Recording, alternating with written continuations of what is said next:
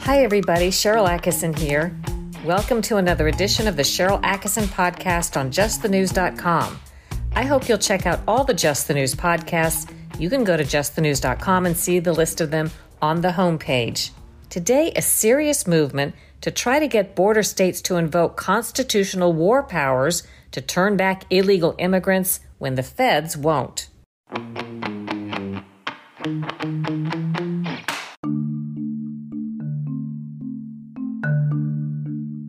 In today's increasingly managed information landscape, independent journalism has never been more important.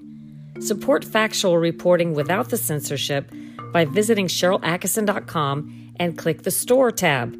Proceeds from sales go to causes related to independent reporting, including the new ION Awards I'm sponsoring to encourage accurate, off-narrative, original reporting. Also, check out my bestsellers on this topic, Stonewalled, Slanted, and The Smear. And thanks for being part of the solution.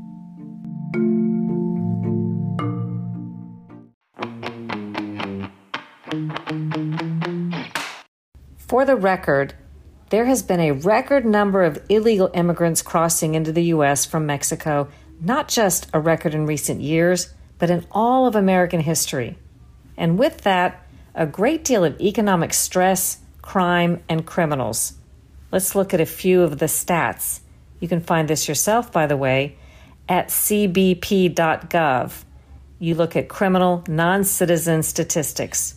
These go through fiscal year 2022, which started October 1st. But what's interesting to see is the comparison of the numbers when we look at President Obama's last year in office in 2016 and President Trump's last year in office, 2020, and President Biden's first year in office. So let's go to the arrests of individuals with criminal convictions. This means criminal non-citizens, people who've been convicted of one or more crimes, whether in the U.S. or elsewhere, before getting picked up by the U.S. Border Patrol. So in other words, these are in many instances hardened criminals who, for whatever reason, came into the United States, happened to get caught, and already have this criminal record. It doesn't count, of course, the untold numbers of people who get away and aren't picked up. We know there are many, many of those. But in 2016, the total number that we knew of, the arrests of individuals with criminal convictions, was 12,842. That's a big number. But this number went down about 4,000 the first year President Trump was in office to 8,531. And then that number continued to decline by about 2,000 a year during the Trump presidency. That's despite the fact that President Trump had a lot of trouble till the very end in implementing a lot of his border control policies. Remember, they were challenged in court. They were fought every step of the way. Ultimately, the Supreme Court upheld most of them, but that was pretty late in the game. Nonetheless, the arrests of individuals with criminal convictions went down every year he was in office.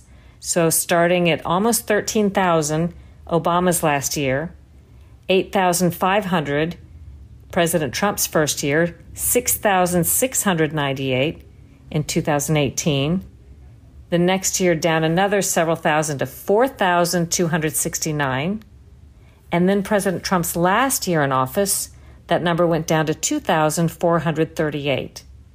Well, what happened? President Biden's first year in office, when he pretty much opened up the borders as he promised in so many words to do, 10,763 arrests of individuals with criminal convictions who'd illegally crossed the border.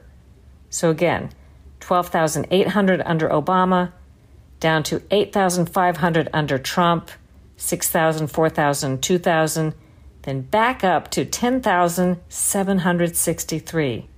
So tens of thousands of people with criminal convictions coming across the border. And President Trump was right, although no one wanted to say it. There was a lot of fake news put out about this. He was right when he said many criminals are crossing the border into the U.S., including rapists. We'll get to more of that in just a moment. But what's happening so far in fiscal year 2022, which started October 1st? Well, already we're beyond just in this first quarter of the year through February 18th, we are already beyond President Trump's whole last year in office in terms of arrests of individuals with criminal convictions. We're already at 3,087.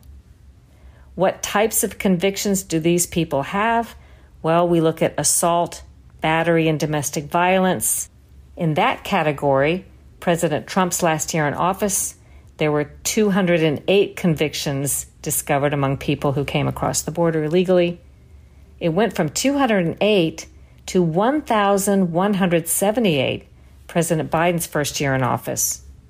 What about burglary, robbery, larceny, theft, and fraud?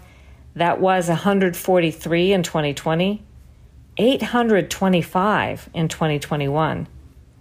Driving under the influence, 364 convictions in 2020, 1,629 in 2021. Illegal drug possession and trafficking, 386 convictions discovered in 2020, 2,138 in 2021. Sexual offenses, including rape, 156 in 2020. These are convictions. 488 in 2021. And here's a really important one. This category is homicide and manslaughter, so this includes murders.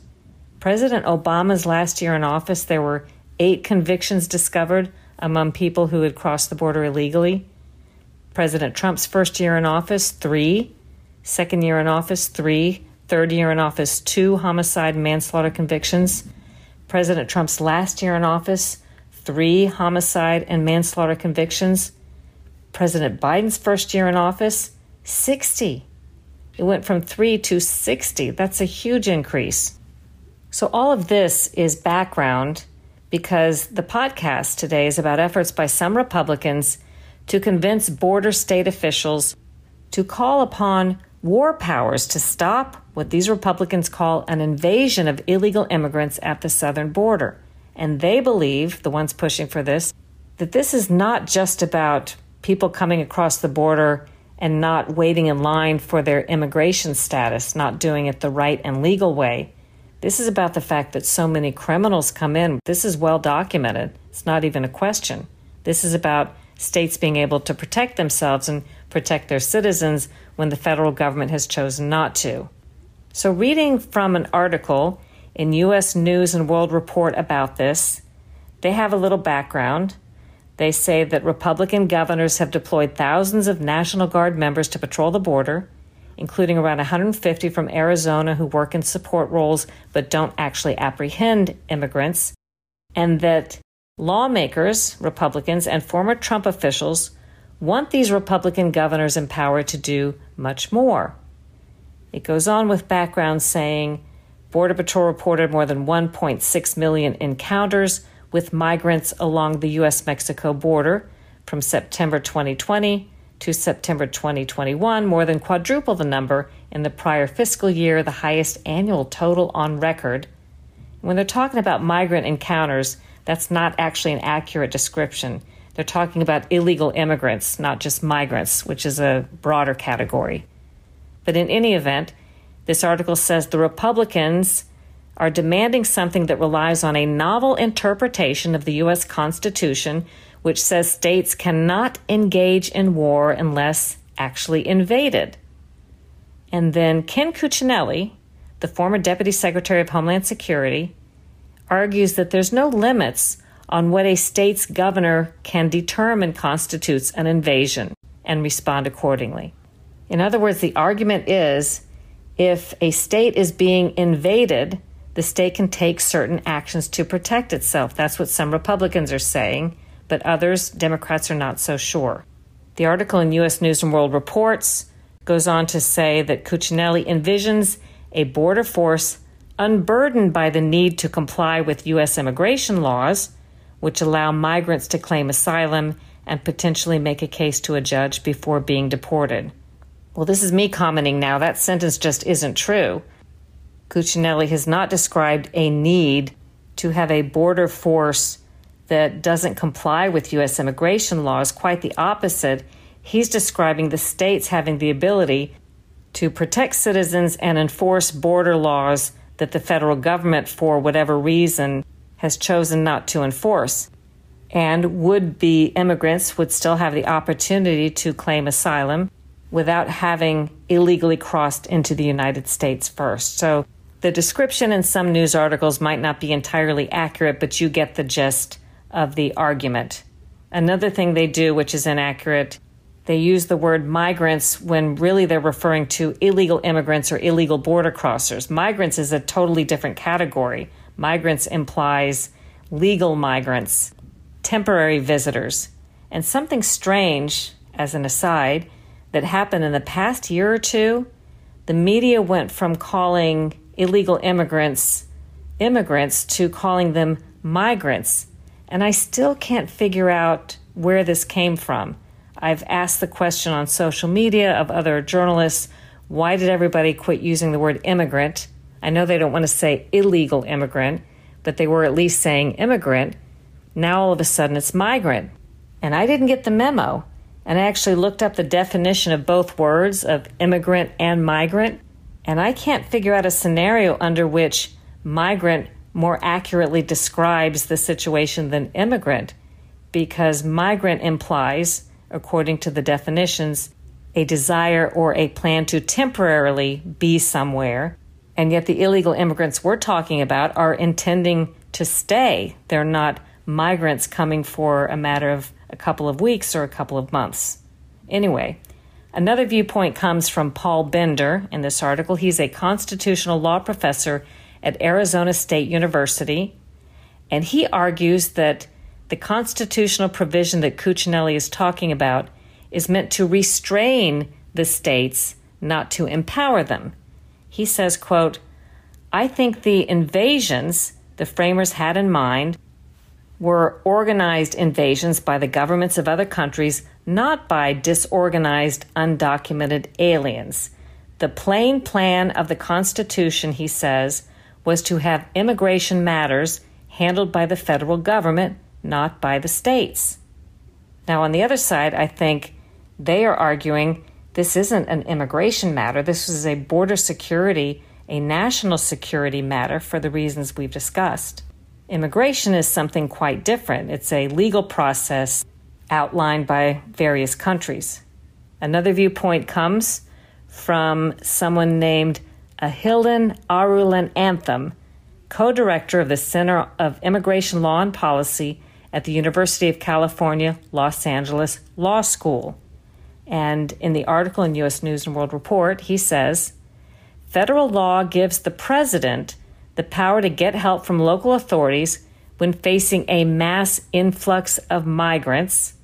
Again, we're not talking about a mass influx of migrants. This is a mass of illegal border crossers attempting to come and live into the United States outside the legal process. But he goes on to say that declaring an invasion in order to suspend civil liberties would be both legally and politically dubious. Okay, me commenting again outside this article, nobody I've heard has suggested that declaring an invasion should be done to suspend civil liberties, but to protect the rights and safety of American citizens. Anyway, he goes on to say, "The purpose of statements like this," referring to Cuccinelli, "is obviously to whip up anti-immigrant sentiment and to play into fears which are encoded with racism." All right, make of that what you will, but if you want to read more, there's plenty of places to find these types of viewpoints, I would say opposing viewpoints, to what Cuccinelli has to say. You can find the U.S. News and World Report article and read more about that by doing a search on DuckDuckGo or your favorite search engine under "Lawmakers Urge Ducey to Use War Power at Border." You could probably just use the search terms war power and Cuccinelli. Because today I'm talking about all of this with Ken Cuccinelli, who is now a senior fellow at the Center for Renewing America on Homeland Security and Immigration. He was acting Deputy Secretary of the Department of Homeland Security at a time when the flow of drugs, illegal immigration, and criminals was on the decline due to the policies of the Trump administration, much criticized by Trump opponents and illegal immigrant advocates. So you'll hear from Cuccinelli after a short break. Tasks, deadlines, and projects. What if your teams had a tool that brought everything together? Trello is the project management tool that powers collaboration for over 2 million teams across the globe, including 80% of Fortune 500s. Trello brings teams together by tracking daily to-dos and provides a high-level view across projects and teams. From product development and design to support and production, Trello helps all teams move their work forward together. Thousands of IT admins around the world trust Trello to keep their work safe. With Trello, your teams will have access to hundreds of top-tier integrations they can rely on. A big reason why Trello is top-rated for employee satisfaction. It's where companies do their best work. Trello for enterprise. Learn more by visiting Trello.com/4enterprise. That's TRELLO.com/4enterprise. Now here's my interview with Ken Cuccinelli, a senior fellow at the Center for Renewing America on Homeland Security and Immigration, and he was acting deputy secretary at the Department of Homeland Security under President Trump.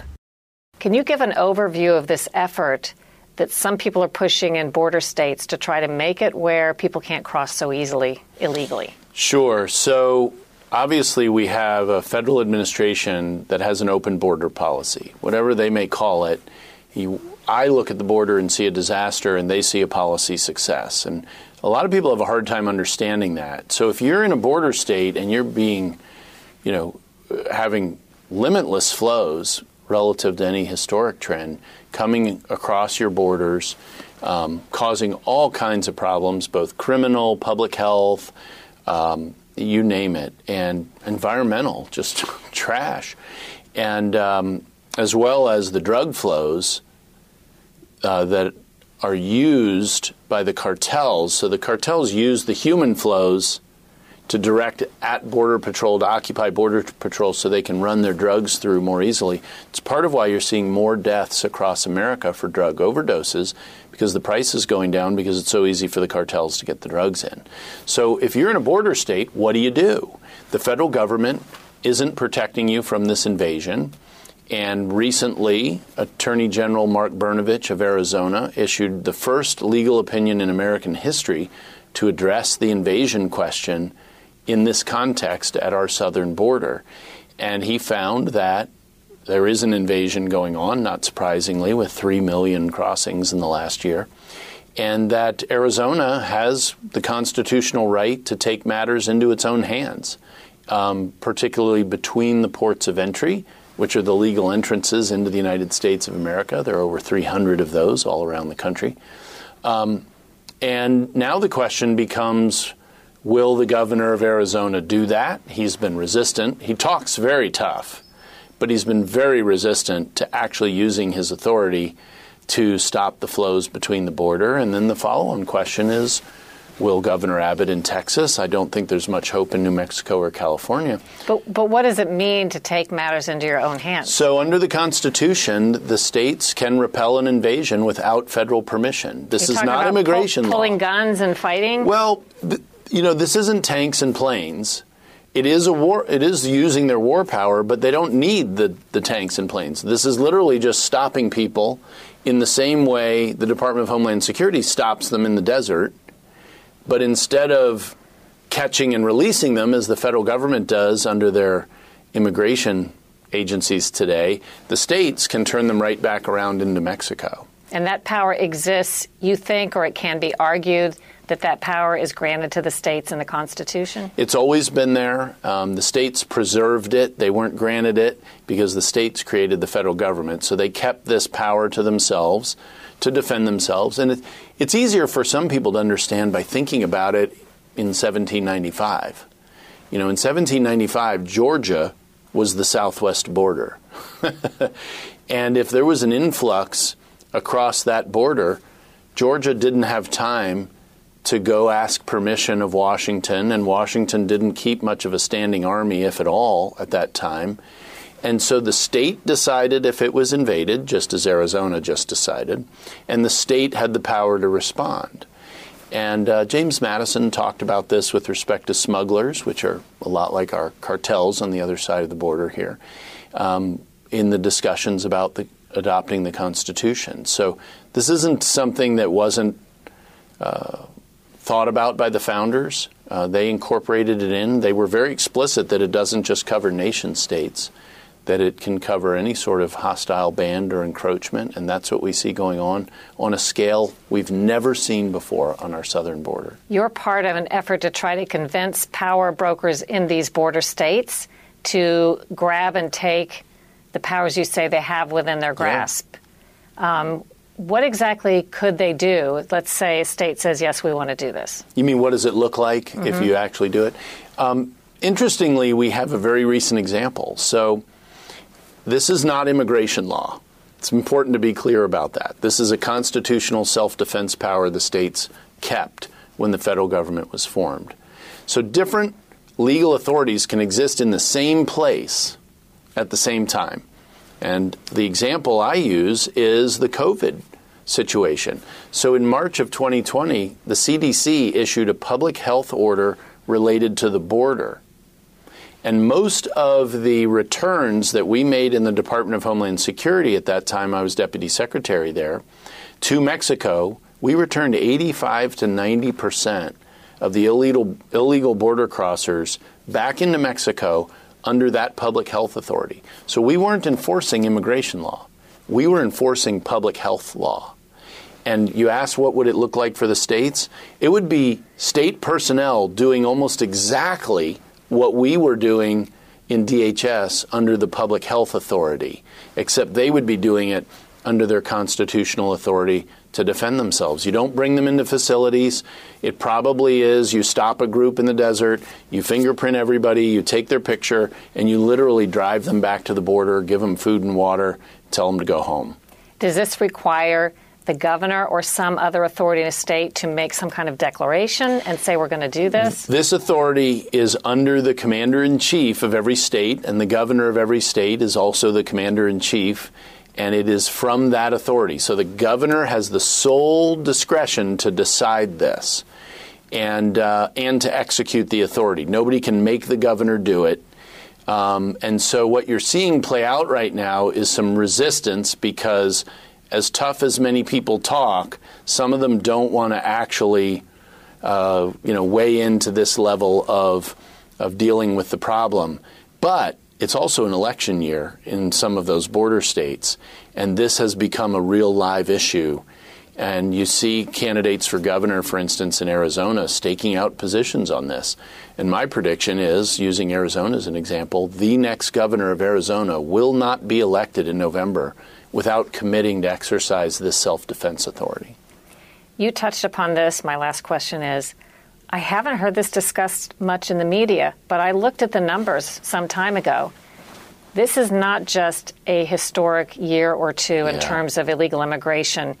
This is in the lifetime of our country. We've never had so much illegal immigration. Is that accurate? It's absolutely accurate. We're shattering every kind of record we ever had for illegal immigration. And that's what happens when you have a president who essentially invites the whole world in with no conditions, including, by the way, known or suspected terrorists, criminals, gang members, cartel members. They're not turning many of these people back. I mean, you practically have to be caught in the act of murdering somebody for this administration to contemplate removing you from the United States. So it's way too easy. And one of the side effects is the drug cartels, the most vicious, evil people in the Western Hemisphere, are making possibly more money off human smuggling and trafficking than they are off drug trafficking, which, by the way, has never been easier for them because of our open border, thanks to Joe Biden and Secretary Mayorkas. That was Ken Cuccinelli, who was acting Deputy Secretary at the Department of Homeland Security under President Trump. A couple of related headlines and context. Illegal immigration during President Biden's first year drove U.S. foreign-born population to a new high.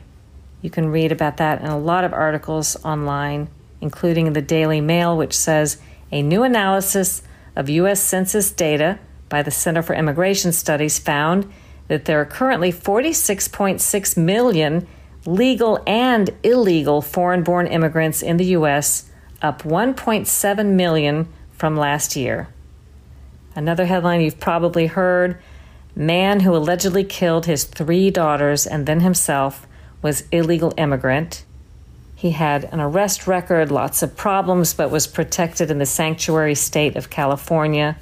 One article I looked at said an illegal Northern California resident opened fire on his 3 daughters and their guardian in a church. And branching out, by the way, illegal immigration is not just a problem in the United States. There are parallel arguments going on around the world, particularly in Europe, ones that you don't hear a lot about.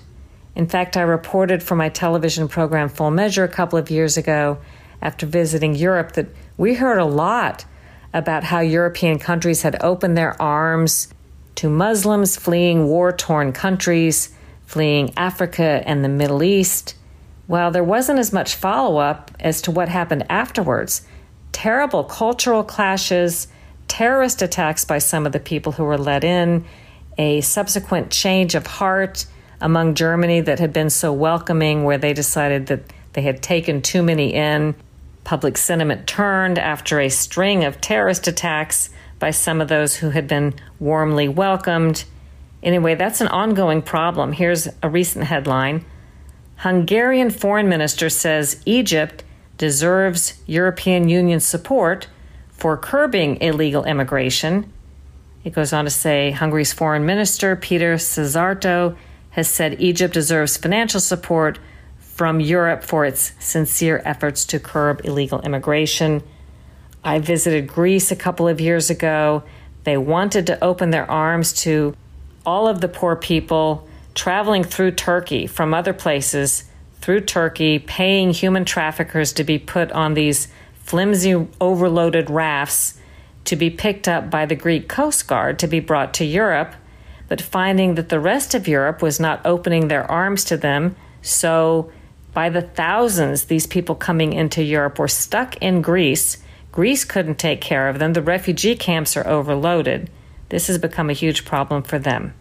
Well, you will hear these stories not only on this podcast, but also on my television program, Full Measure. This Sunday, March 13th, we'll be speaking with Cuccinelli and be discussing another unique challenge facing border agents at our lesser discussed but much longer northern border. Again, that's on Sunday, March 13th.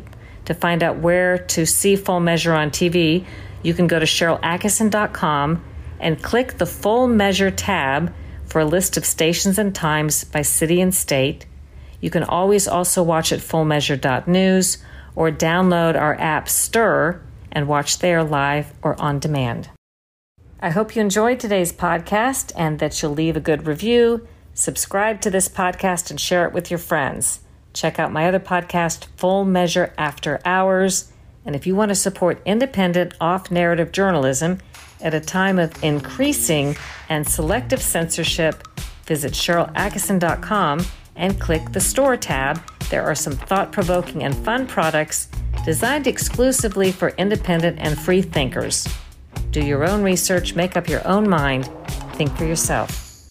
All right, folks, all of you know the story about my crick in my neck and how I bought a MyPillow a few years ago, and all of a sudden, my neck just healed up. In fact, the orthopedist couldn't figure out what the heck had John done. It was simple. I just bought one of Mike Lindell's pillows, and I all of a sudden found I wasn't sleeping right on my pillow. Mike's pillows did the trick. Well, guess what?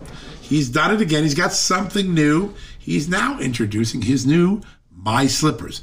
You want the best slipper ever, the best foot experience late at night? Well, Mike has got it. He took over 2 years to develop this. He designed it to wear this slipper indoor and outdoor all day long.